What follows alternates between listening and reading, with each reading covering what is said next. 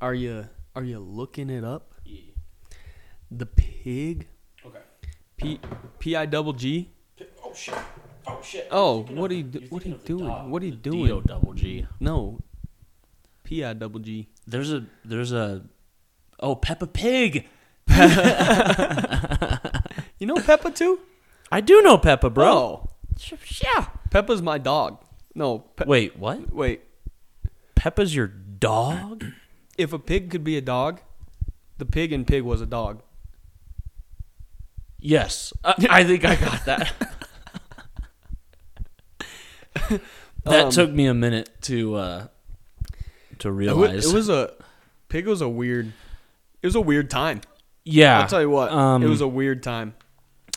Pig is one of those movies that, for whatever reason, critics are like enamored by, and they're like, it's this deep meditation on grief and loss and all that stuff.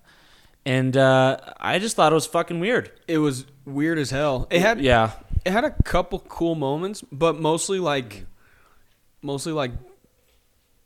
it was the cinematography and like technical aspects that made those cool moments. Yes, I would agree. I knew it would be weird because it was Nick Cage.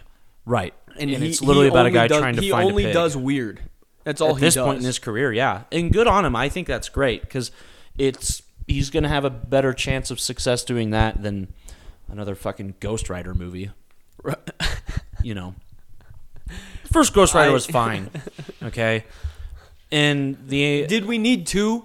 Yeah, the CGI in the second one though was really good. Pretty good. Like when he is Ghost Rider, like it looks pretty. Anyway, getting off track. I don't know.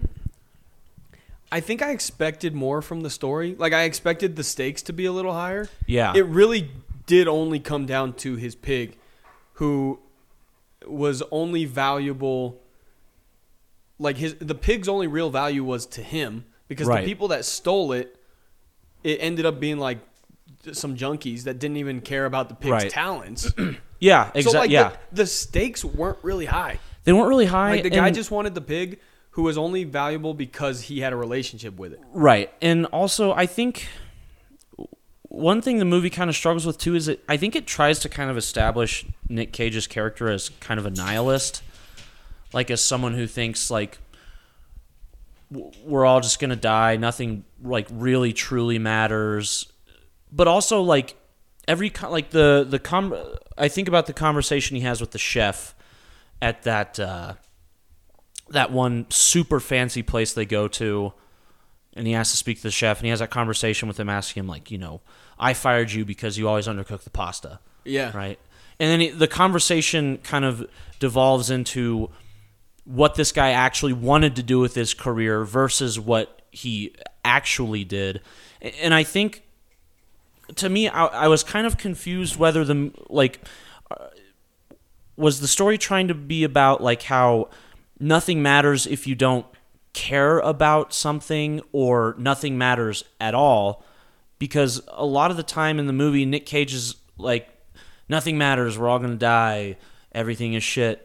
But then there's kind of moments of him showing that care for something, but it's never really the primary focus of his dialogue. His dialogue in his monologue, or the times he's actually talking, which isn't a ton, it's always like the focus is on him just being like, I don't matter, you don't matter, we don't matter. And I think it's kind of strange. I think they kind of blurred that line, because you're right in like the message that his character told was that nothing matters, but also the actions that he showed were basically that he also didn't care about anything. He cared about the pig, but didn't care about himself. I feel like they also did his character kind of a disservice by making him out to be this guy who just like doesn't take care of his own shit, doesn't take care of himself, is just kind of like, I don't know, it made him a little less likable, I think. Yeah. Which I'm not sure that the point was to make his character very likable. I would agree. And I think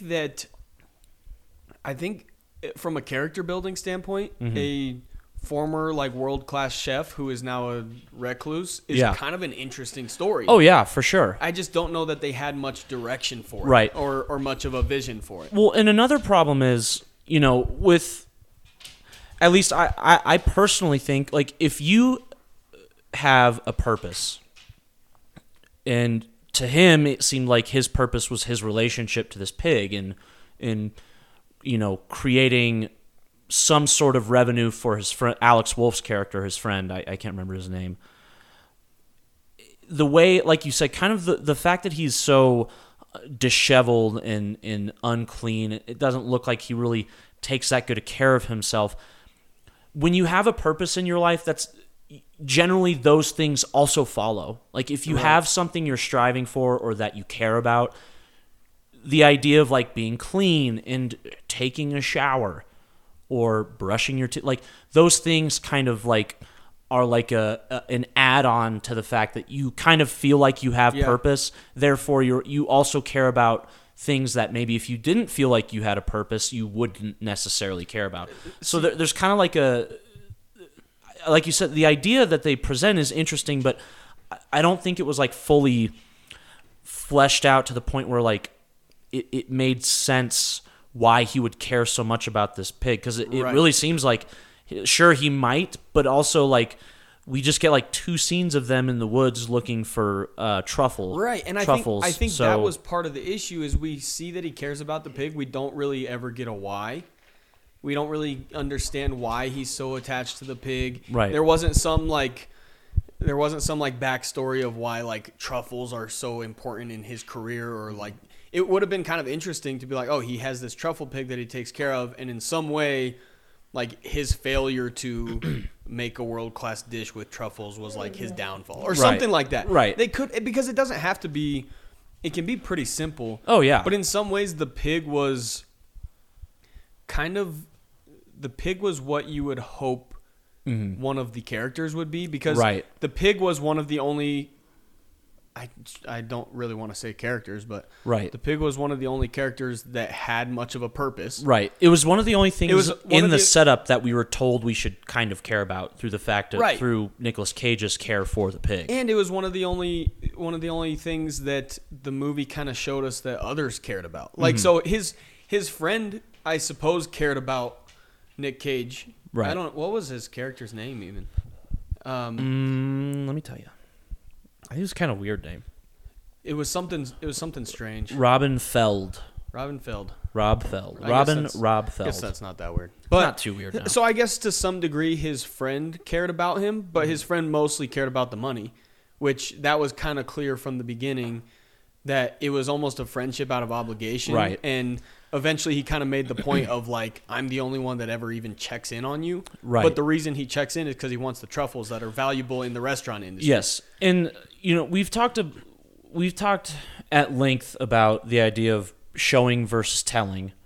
This movie does very little telling, but I think the issue is it also does little showing in key moments. Yeah.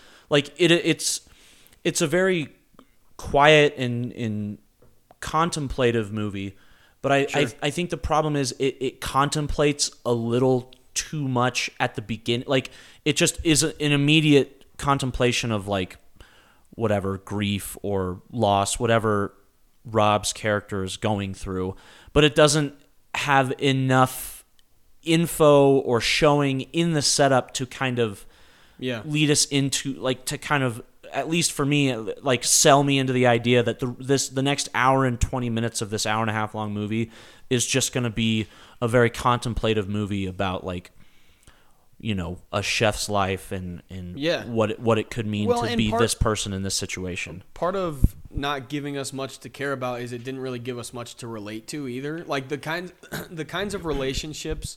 I mean, I guess we can relate to the guy and his pig because everybody has pets who they love, but it seemed like his relationship with his pig was a little more complicated than just a pet. Right.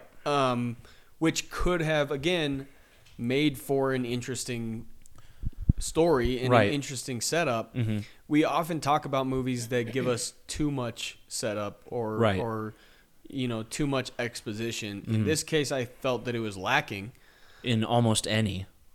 Right. I mean, it had some, I guess. Well, and I think the exposition that it did have was done properly. Right. It wasn't done just through like lengthy dialogue, or it did leave some things up for the audience to infer. Yes. But there just wasn't much there. There just wasn't a lot of substance. Mm-hmm.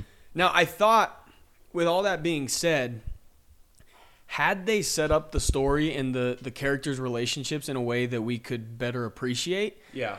I think they kind of went down an interesting road at the end, where it kind of comes back to, he starts reflecting on his time as a chef, and Right. it shows his attention to detail and how his background as this world-renowned chef has kind of it's strained his life. Right. But he's also willing to teach. He has a passion for his craft. Yeah. And you can kind of get a sense of, for a world-class chef of his stature, Mm-hmm. it would be something that kind of takes over his entire life. It becomes his only focus. And you can maybe kind of put the pieces together that maybe that's where the pig came in, is it gave him a release from this world that he had been, Right. so overwhelmed by, that had basically taken over his life and then chewed him up and spat him out. Right. But we never got any of that background until the Right. very end, when we see him start to teach his friend how to cook. He helps his friend cook a meal for his father. Right. That he cooked for him. Right. That he told him about. He said, "Hey, Right. You cook this meal." This was a little bit earlier on in the movie. He said, "You cook this meal for my mom and dad," and it's like one of the only times I can remember them coming home like feeling, like seeming happy, Right. and like feeling like they had a good time together.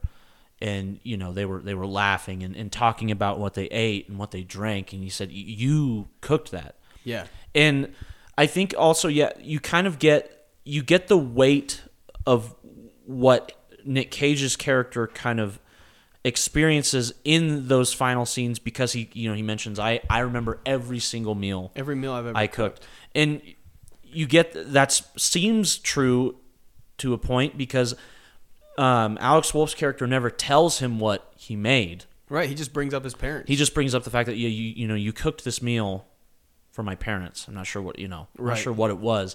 And then we get into this. That's one of the best scenes of the movie. And honestly, I think the relationship between Rob and Alex Wolff's character is one of the better parts of the movie. Oh, yeah. It's something that feels like it has a beginning, a middle, and like it has a full arc to it. Mm-hmm. That moment where they're cooking the meal together, and he's showing him all these different things and kind of walking him through the process of what he's making. That was it was a great moment, because the movie doesn't waste any time like giving us a bunch of dialogue about what he's doing. It just kind of lets the scene play out with some nice somber music, Well, and there's something underneath. There's something so human and so relatable about cooking. Like it brings people together, and in that scene, it did. All three of them kind of had their separate motives. Right. His motive was because he knew the emotional response that it would bring out in the father, and he wanted to. Still, he's trying to find out where his pig is. Right. Right. For the son, he's kind of trying to almost like tell his dad off, be like, "Look what I'm capable of." Right. And for the dad, he's just trying to get these people out of his house. Like he's so hardened by money and greed, basically by his business. Right. Yeah, he's like, whatever. If I have to sit down and have a meal with you, I'll do it. Mm-hmm. And I joked about in that scene the Ratatouille moment. Yeah. Because the dad takes a bite, and you can kind of see it in his eyes, where it takes him back to the last happy memory he had of his wife. Yeah. And he just starts yelling at him to get out of his house. Right. And he starts sobbing. He has a complete breakdown in that moment. It's such an emotional scene. I think that the last probably 10 minutes, 15 minutes of the movie were the clear high point. And they really stood out as kind of these bright spots in a film that was lacking in so many ways. I thought those last 15 minutes were pretty powerful. Super powerful. And, I think we talking a lot about the issues we have with this movie, but there are a lot of moments in this movie that do kind of fit the narrative that reviewers have kind of created with this movie, in that there is a lot of powerful contemplative moments about grief and loss, and kind of what the past can bring out in us. I think that's one thing I got out of this a lot is, it takes a deep look at how the past influences us now. Yeah. And I think, like you said, those final 20 minutes or so, it's like the movie waited an hour and 10 minutes to get to that. Right. Right. And I guess because it felt so powerful there at the end, there are probably a few more moments throughout the beginning and middle of this movie that helped get us there. It just didn't feel as impactful in the moment when I was watching it. Well, and I think, I still feel that way now about all those moments in the first half of the movie. It can be kind of frustrating because, like you said, they kind of waited an hour to develop those scenes, basically. Right. But it's kind of like we talked about, the first hour was lacking in a number of different areas, to where you see the potential that they had that they just didn't really live up to until the end. And even in a movie that was only an hour and 33 minutes long, you kind of feel like you just wasted that first hour, and it leaves you wanting more, right? But also it leaves you at a point where you're like, there's nowhere else to go. Like they brought it home, but they just the setup just was not there, and it takes away from kind of an exciting end to the film, right? And it leaves you almost with regret, but also with a little satisfaction. Yeah. Like, okay, they at least were able to kind of put it together. Stuck at the the end. landing a little bit. They stuck the landing, exactly. Yeah, it leaves you wanting more, but not for the future. It leaves you wanting more with what you already have. Right. Yeah. Right. And that's, you talk about, like, I'm sure we talk about movies like Tenet. Tenet left me wanting more. Right. Tenet could have been a 4-hour movie, and I wouldn't have blinked an eye. Yeah. But again, it left me wanting more because of how well everything was established and how well everything kind of played out and progressed forward or inverted, because it's Tenet. With this movie, it's like you get to the end and you're like, wow, I could do with some more of that right there. But the only place we can get it already happened. They're not going to remake this movie. Right, yeah. And try and do better again in the first hour. And they're for sure not going to do that, because this movie has a 96% on Rotten Tomatoes. Right. And the fan score is actually quite high too. It's like 86% approval. Yeah. We're one of the few people who actually have probably a few more bad things than good things to say about this movie, which is weird. We usually stay. Right. I feel like we usually stay pretty in line with what. Probably more in line with what critics might think. If anything, we're usually higher on movies than a lot of the Rotten Tomato scores. And not so for this one. Not this time. Do you want to grade it? I don't really have a lot more thoughts. I don't even know that this movie could even be. I'd probably give like a B-. I'd give it a C+. Like it has enough to be enjoyable. I probably will never watch this movie again. Right. There's literally nothing drawn. If I want to watch a movie about cooking, I'm gonna plug Chef in. Right. Because Chef's one of the greatest movies of all time. I think, but yeah, no. It's serviceable. To me, it was serviceable. It had enough at the end to kind of rope me in more than I thought I was going to be roped in, having watched the first hour. Yeah. But yeah, it's a tough movie to sell from my perspective. Yeah. Because I really did not think it was quite as good as people let it on to be. It's if it were the final 15 minutes as a short film, which, by the way, that might work. This movie might have worked as a short film. it might have worked as a short film. much better as like a 30-minute, or I think like it would have been better. or like a mini series episode, like an anthology episode or something, Yeah. like a 45, 50 Yeah. minute. The last 15 minutes, if that's all I watched, I'd probably give it an A. It was they stuck the landing, like you said. Yeah. But I went into this movie expecting something weird, Yeah. and somehow I wish it almost would have been weirder, like something to like rope me in at least. Right. It Because it wasn't weird enough. It was weird. It was super weird, but at the same time, it was so grounded in reality right. that it made you kind of take it too seriously. Yeah. And then you're just gonna be disappointed. right. So I don't know, C+ just because I thought the bright spots were very bright. Mm-hmm. Unfortunately, that was not even 10% overshadowed, of the movie. yeah, So, by the I don't rest know. of the movie, which was not that bright at all. Right. Yeah. Yeah. Anyway, Anyway. hey, glad we didn't see it in theaters. Yeah, that would have been a lot of money to spend on that movie. Might have been the review might have been a little more negative if we had spent money on That's that a good in theaters. point. That's a good point. We might have been a lot more disappointed. It might have been a much more pissed off review. Anyway, you wanna Well, hey, check listen. them out, Dom? Those are our At one thoughts point- on Pig. At one point, Gus, we Yeah. said that 20 to 25 minutes was like a good range for all of our reviews. Yeah. Turns out we've never been able to do that. Well, we finally figured it out, so maybe we're turning the corner.